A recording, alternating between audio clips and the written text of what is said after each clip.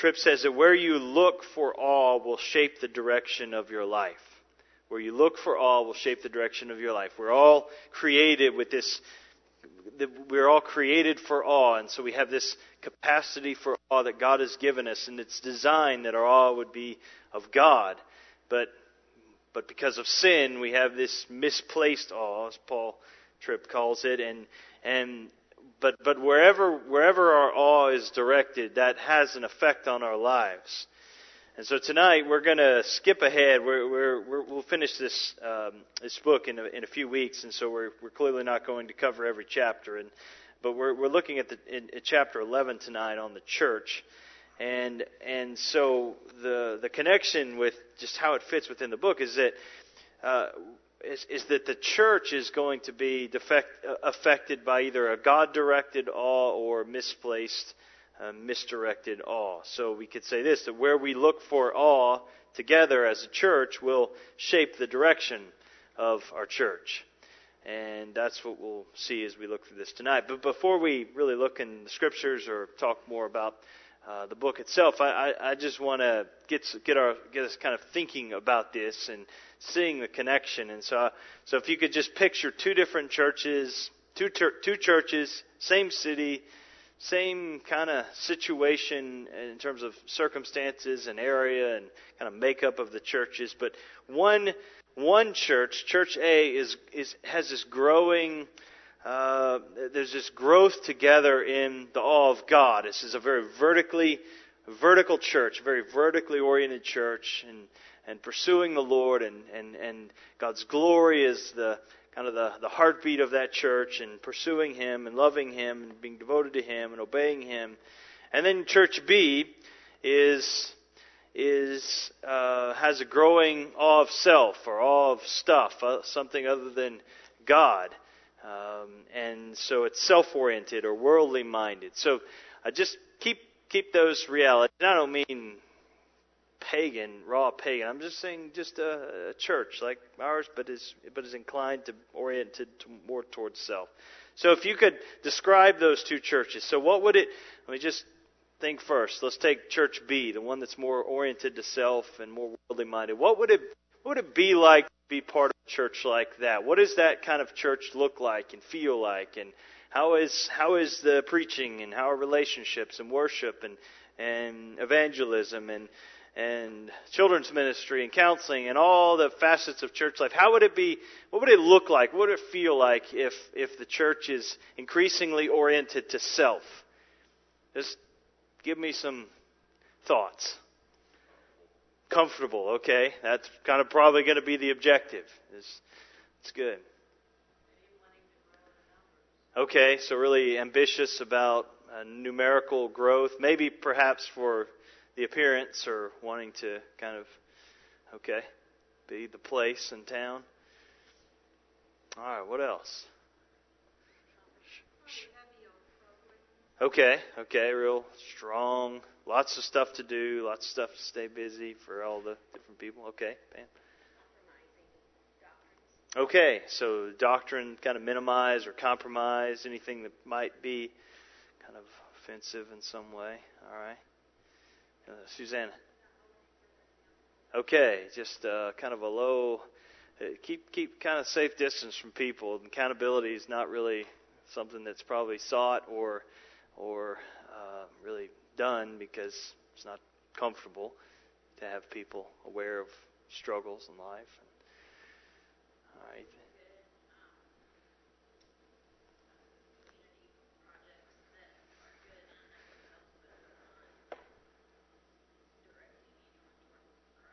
Okay, so they could be active in doing service, but may not really be fueled by the really desire to see lives changed by the gospel. Okay.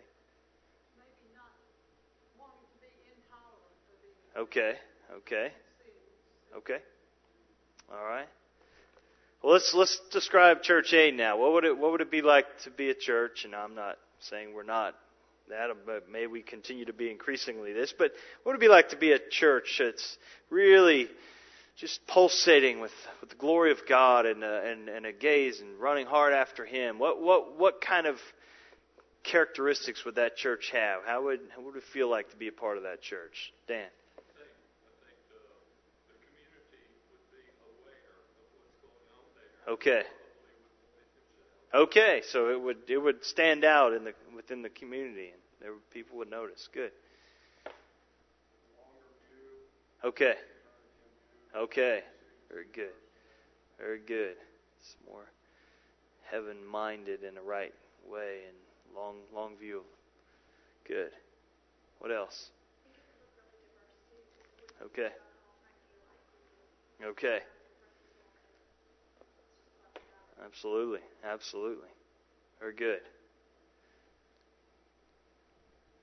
What else? Deeper relationships. Okay, yeah, so some more meaningful relationships and depth of kind of body life and community in the church. Good. Okay, the Word will be central in what we do. You're hearing from God. If God's at the center, His voice is what we're going to be listening to. Absolutely. What were we going to say, Ron? Okay, so the emphasis of family is almost the church really takes on that role in that place of those closest of relationships. Good.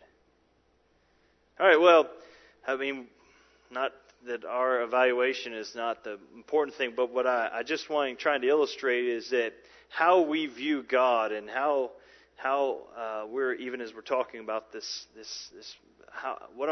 where our awe is directed does have an effect, not just individually on our lives and the situations that we're walking through, though it does, but it has an effect corporately as together where our gaze is directed and who we're looking to. And so that's my simple point. Turn to Acts chapter 2, and we get a glimpse of what this looked like at a very different time in the church at its infancy. Acts chapter 2. And we get to see a church who certainly has their all directed toward the Lord. Acts 2 verse 42, and I'm not going to be able to comment much. This is not where we're going to be lingering tonight. I just use this as an illustration. Acts 2 verse 42, and they devoted themselves to the apostles' teaching. So this is right after Pentecost. All these new baby believers folded in and have the Spirit, have a church now. And so this baby church. And so you have all these believers together devoting themselves to the apostles' teaching and fellowship, breaking of bread and prayers. And awe came upon every soul, and many wonders and signs were being done through the apostles. Now that word awe, this passage did come to mind. This is how the ESV translates. It's really the word fear. It's phobos. That's the Greek word here. But still, there's this fear of God, this God orientation, God-directed, oriented church here. But this awe, this sense of God and reverence and awe of God, fear of God came upon every soul. Many wonders and signs being done to the apostles. And all who believed were together and had all things in common. And they were selling their possessions and belongings and distributing the proceeds to all as any had need. And day by day, attending the temple together and breaking bread in their homes, they received their food with glad and generous hearts, praising God, having favor with all the people. And the Lord added to their number day by day those who were being saved. And so, again, I know this is a very unique time, and this is a time that's not replicated and cannot, and honestly, we wouldn't want to be duplicated. I know people say, man, if we could just go back and be like the church in Acts. And I'm saying, I hope not. We have it so much better than they did. And God, we have this. We have the completed scriptures, and so we have the benefit of through the history of the church and all that God has done and all the ways He's worked. And so, So we don't see the signs and the wonders here, but we can be increasingly gripped by the awe of God, and that hasn't changed. That God-centeredness, that God orientation, should have a profound effect on the life of our church, just as it did for these earliest believers. Well, as I said, we're in chapter 11, and it's on the church, and so what he's doing is in this chapter is he's showing the difference this awe that we've been talking about, awe of God, makes in a church, how we view the church, how the church functions. And so that's what he walks through. Toward the end of the chapter, this quote is on the screen, will be on the screen. Toward the end of the chapter, he concludes, it's not the very end, but it's on page 155. He says that if your heart is being progressively captured by the awe of God, His work, His grace, and His kingdom, things that are above, you will see your church not just as a place you attend, but as a major commitment of your life. And you will live with a ministry lifestyle in the place where God has put you. When awe of God has captured your heart, ministry will fill your schedule. You won't need the church to schedule ministry for you, for you will approach work, marriage, parenting, extended family, friendships, and community with a ministry mentality. Awe of God will free you from thinking of your life as belonging to you and of ministry as temporarily offering pieces of your life to God that you will quickly take back as an episode of ministry ends. So what he's laboring to point out is that in a very fundamental level, how we view God, how we're oriented to Him, and where our awe is directed is going to have a big effect on how we think about and relate to the church. And so he looks in Colossians 3. We're going to look at a different passage, but he looks at Colossians 3 to show the difference that awe makes in a church. And so there in Colossians 3 and verses 12 and following there, you have this exhortation of Paul to be this kind of church, to be a holy, compassionate, humble, patient, forbearing, forgiving, loving, peacemaking, thankful, Bible-centered, teaching, admonishing, singing, God-glorifying church. This is how Paul's exhorting him. And so the point Tripp's making is that is only possible if those words at the very beginning of Colossians 3 are true of you. It's only possible to the extent that we set our mind and seek the things that are above where Christ is seated. And so that's got to be in place. But if those things are going to be true of us. But it makes this radical difference. But if our awe is misplaced, if our minds are set on things of this earth, we will simply see church as kind of besides all of the problems that brings in personal lives and in the context of the church will just be kind of an add-on. That's what the quote I read from him a moment ago.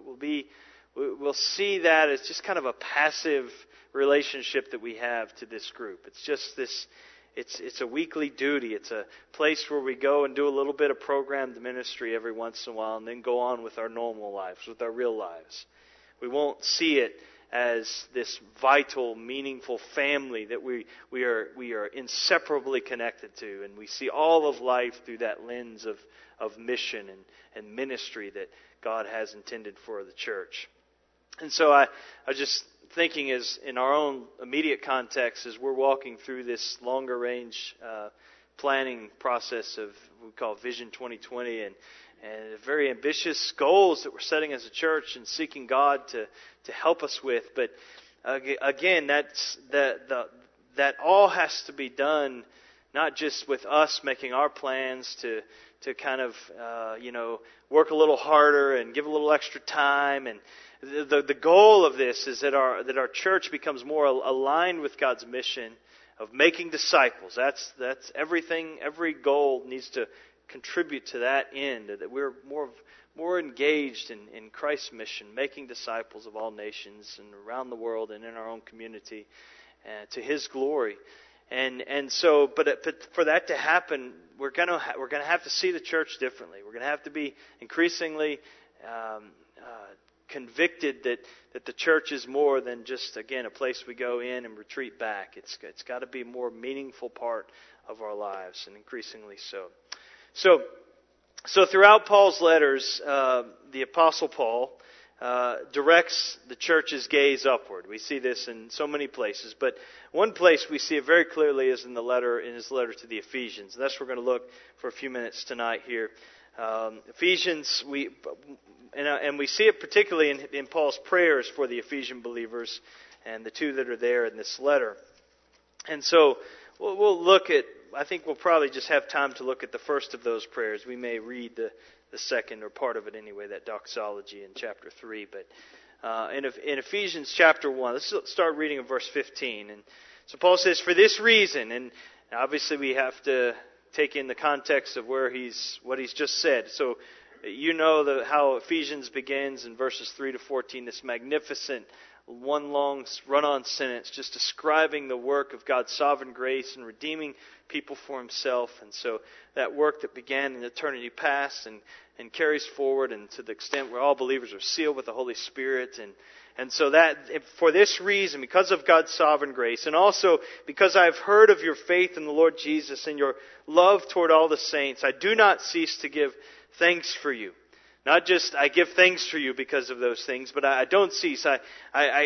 Quitting is not an option when it comes to thankfulness for the work that God is doing among you.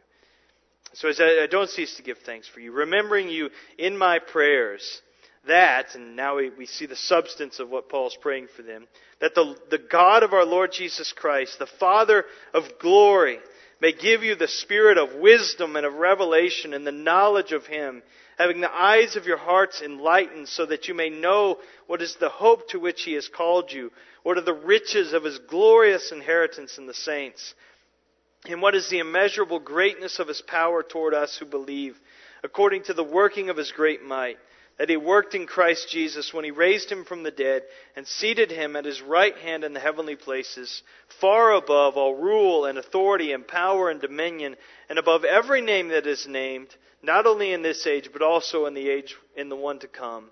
And He put all things under His feet, and gave Him His head over all things to the church, which is His body, the fullness of Him who fills all in all. You think Paul wants their all directed to the Lord? And it's very clear.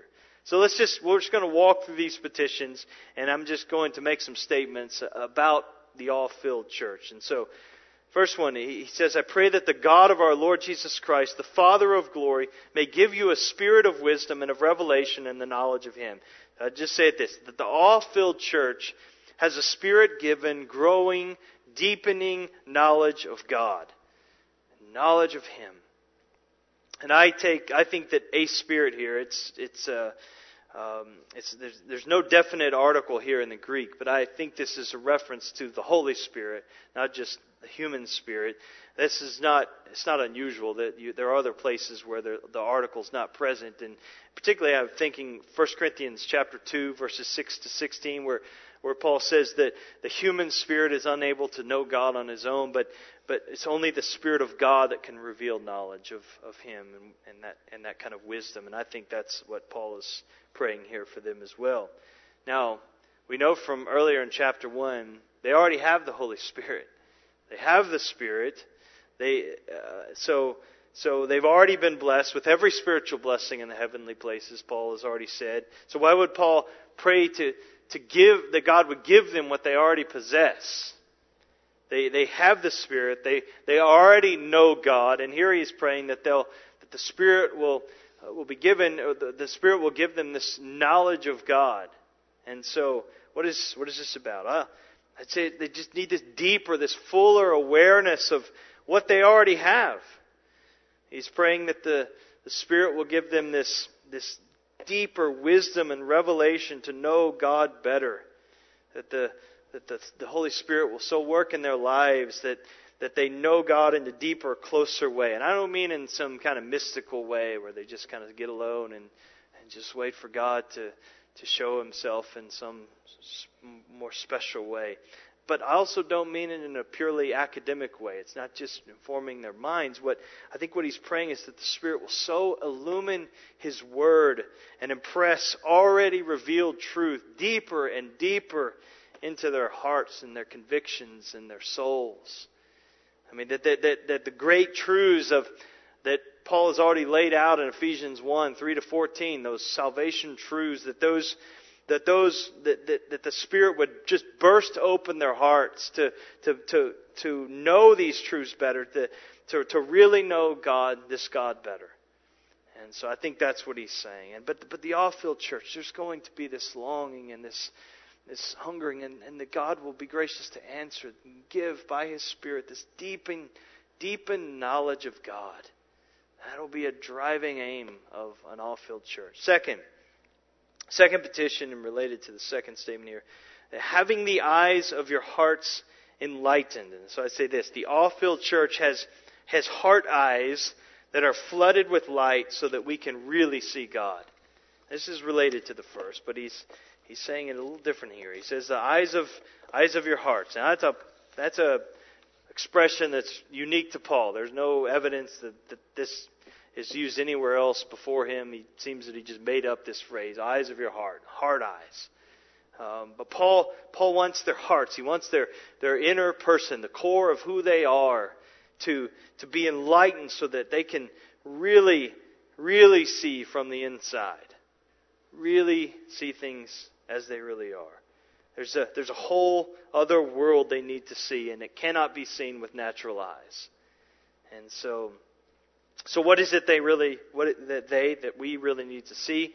Paul says you need your heart eyes flooded with light so that you may know, that they might really know some things. And we'll walk through what those things are that he really desperately wants them to know. I'd say this, the all-filled church is in touch with reality. It really knows these things, with the way things really are, with true truth, as we say. We desperately need our eyes of our heart enlightened so that we can see what's real, really real. We can see life, that this life is not all that there is. We can have that long view, that we can see ourselves as God sees us, that we can grasp the power that is working for our good.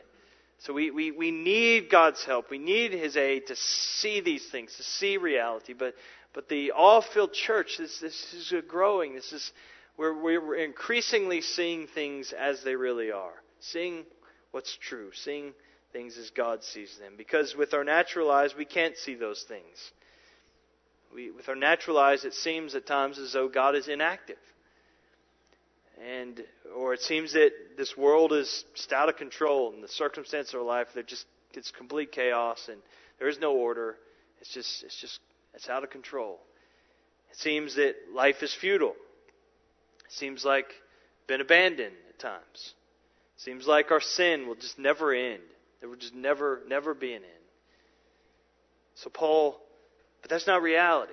And so Paul prays for the Ephesian church and prays for us that you really know some things. You'll know reality. What is it you need to know? He says, what is the hope to which He has called you? They needed to know hope. Hope. So, I think this is fourth, maybe third. I don't know what number I'm on. The all-filled church clings to the hope that their future with God is safe and secure. Clings to the hope that the future with God is safe and secure. Now, they already had hope, the Ephesian believers. That Ephesians 1:3-14, again, in context, it made that very clear. It wasn't a shaky hope. It was a certain hope. But they needed to really take hold of and grasp and know this hope. Because why? And you think about the context there in Ephesus. The headlines in the Ephesian papers told a different story than what Paul is writing to them. It was persecution, it was suffering, it was opposition to the gospel. They were in a very difficult place at a very difficult time. And it didn't seem like there was a lot circumstantially to be hopeful about. But reality wasn't found in looking at certain circumstances. So he says, you need to know, you need to have this firmly grounded hope that God holds a future. They didn't need to simply know facts about their hope, but this is what heaven's like. I mean, that can be helpful information, that's fine, but they needed to know, they needed to take hold of it in their hearts, that the hope that God had called them to. Isn't that true for us? We do need to learn, we do need to understand, we do need to know the facts, but we also, there's that aspect of we got to take hold of it and lay hold of it and let it become ours, become personal. So the all-filled church, it has that. It has this growing hope, this confidence in God and His secure hold on the future and on our lives. We have this increasing longing for what's to come. We have this longing for this inheritance that Peter says is imperishable and undefiled and unfading and kept in heaven for us. We just have this increasing awareness of that hope and confidence in God, clinging to that. So Paul prays that we would really, really, really know that hope and live in light of it. And then he says, secondly, they needed to know what are the riches of His glorious inheritance in the saints. And say this, the all-filled church, it rejoices in the fact that they are more valued by God than they may feel. And the Ephesian church needed to know not just that they were God's glorious inheritance, but they needed to know the riches of it. He's very particular in how in his wording here to get a sense of the great value that God places on them. And this is the language here, because the Ephesian church, it probably didn't feel like God's glorious inheritance. Opposition, suffering. And you think of the makeup of the Ephesian church. If you remember, this is a very diverse church, and most of these people came from the Gentile believers came from very pagan backgrounds and all kinds of sordid pasts. And so these are not good people before they came to Christ. And they're not raised in the church. First generation believers are not well-mannered kind of Christian clones. That's not the picture of the Ephesian church. And they're no doubt tempted to guilt and shame, thinking of all their past and all the wasted years that they spent. But that's the devil's voice. That's not God's voice. That's not how God sees them. That may be how they feel, but that's not reality. So Paul's praying, you got to know the riches of God's glorious inheritance in the saints. You got to know that you're more valued by God than you probably feel. How we got to see ourselves as God sees us. And the all-filled church, it increasingly does. And we're more aligned with that. To see that God didn't grudgingly choose to redeem us. I guess so. No, He moved toward us. He eternally loved us. He set His heart on us. Nothing you or I can do can change that. And so there's application, obviously, even in how we relate to one another. If God so loves us, how should we relate to one another? And if God has chosen us in love, should we possibly view one another with contempt and not value one another? And are there certain people that we maybe value more than others or less than others? Do we see them as God sees them? And so this is it. The third thing Paul prays in verse 19. He prays that they'll know what is the immeasurable greatness of His power toward us who believe, according to the working of His great might that He worked in Christ. Now Paul is just piling on words to describe the power of God here. He's just exhausting the Greek thesaurus here to just describe the strength and the might of God here. But here's the incredible thing, is that God's incredible power that He's laboring to describe, it's actually working toward us who believe. That's what he says. It's toward us who believe. So this is the next thing. The all-filled church, it grasps that God's incomparably great power is working for our good. It's working for our good. He's not simply teaching believers, the Ephesian believers are teaching us about God's vast power, but he's convinced that this truth needs to be impressed on our hearts by His Spirit, that we'll know this, that we'll know this immeasurable greatness of His power towards us who believe. And so this is why he's laboring in unceasing prayer for this church. And so as Paul unfolds this letter, if you just were able to sit down and read this letter, you'd see so many evidences of how God's power is at work in the church. You see that He gives the power to resist the power and influence of demonic spirits. He gives the power not to lose heart in the face of suffering. He gives the power to overcome ethnocentrism, and that was a big issue in the Ephesian church, and this Jewish Gentile and this divide, and to be one with one another, unity with those who are different from you in the church. He gives the power to develop patience and humility and gentleness. He gives power to have less and less self-centeredness, to live lives that reflect the sacrificial love of God for the benefit of others. He gives power to serve the body of Christ in accordance with our giftedness the Spirit gives us. He gives power to get rid of ungodly practices, sexual immorality and greed and lying and anger and rage and stealing and filthy talk and drunkenness. And he gives a long list of those things. He gives power to develop godly, healthy, Christ-centered family relationships. So these are all ways in which the immeasurable greatness of His power is toward us in Christ. And so again, the Off-Field Church, it has an increasing awareness of the vastness of God's power. It has no anemic view that maybe God could do a little bit, maybe He could work here, or boy, it just seems so, the opposition seems so great. No, it's just, as we've been, it fills us with courage. We were talking about men this week, and we looked in Numbers 13 there, and the 12 spies that go out, and 10 come back, and say, can't do it. Joshua and Caleb, got this. God has this. We can do this. Our God is great, and that's a difference in how they're viewing God. That's the dividing line. But the Off-Field Church who has this awareness of the power of God at work in us. And so then Paul elaborates on the powerful work of God in Christ, and we'll just be able to kind of just state these things. But what's Exhibit A of God's power? It's the empty tomb.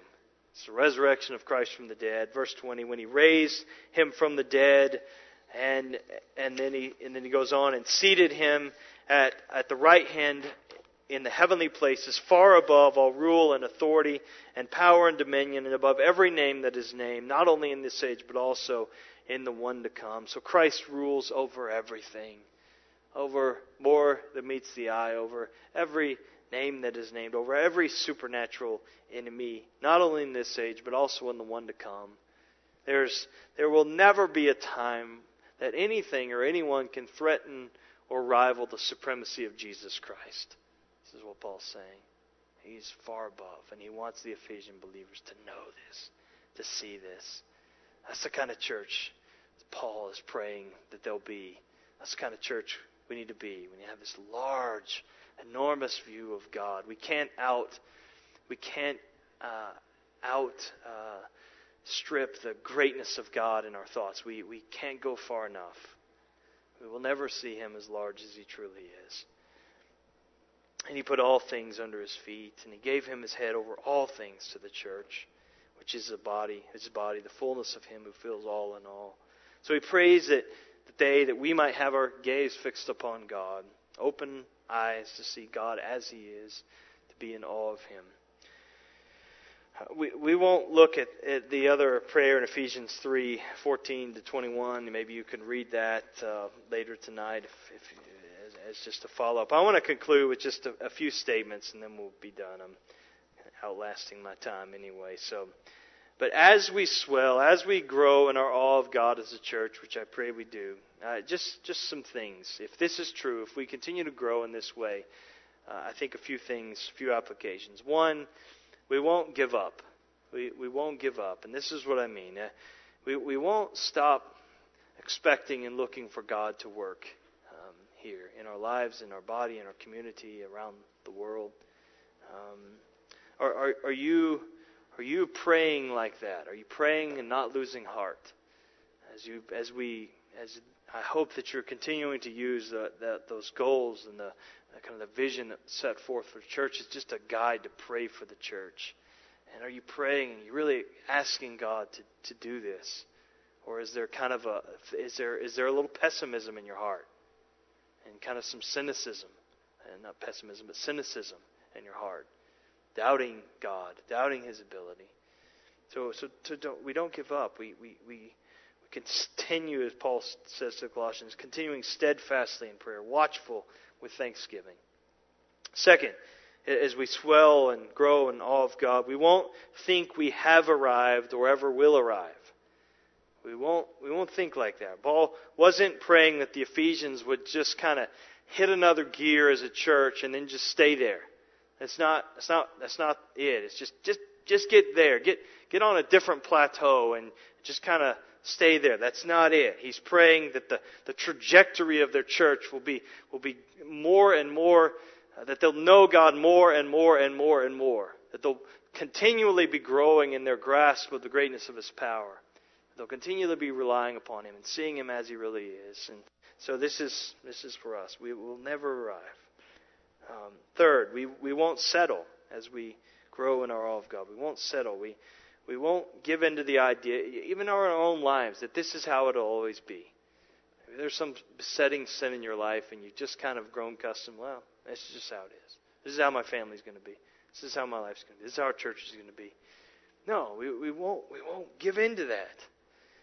We won't content ourselves with that. We will have, because our view of God is greater. Our view of God is greater. Fourth, as we grow in awe of God, we won't be loners. We won't be isolated. We talked about this. If a church is really fixed their gaze on God, there's going to be closeness of relationships, a dependence, a mutual interdependence upon one another. We won't think that we can grow spiritually or serve effectively or lead our families better apart from the church than with the church. We're going to be drawing closer to one another, as this is what Paul says to the Ephesians too. And then finally, we won't make the church a competitor. Tripp, I think, does a great job of applying this there in Colossians 3, but we won't view the church as in competition to our personal life or our family life. We won't see a church as just this kind of isolated piece of the pie that's our life and a small piece, and we go on Sundays, or maybe we do Sunday mornings here, Sunday nights, maybe Wednesday nights, and small group. We go, we do however big that piece is, and then we have the rest of our life that's real life. No, we do away with those scenarios. We say, no, my whole life is on mission, and the vehicle that God is accomplishing His mission is through the church. So all life is ministry, and so it's not we just do ministry when we, sign up for preschool. Which please sign up for preschool. That is ministry, but that's not the extent of it. We don't go do our little hour of service and then go back on with our life. No, we see everything, every aspect of life as ministry. People say, I don't know of anything to do in the church. Or I don't know how to serve. I don't know if there's a place for me. I'm saying don't wait for the formal opportunities. I mean, those are fine and take advantage of those, but there are many of those. But you see somebody that's sitting by themselves, go sit by them. Go ask them to go have coffee this week. If you know somebody, if you see a prayer request come across, somebody's suffering, somebody's hurting, call them, write them a note.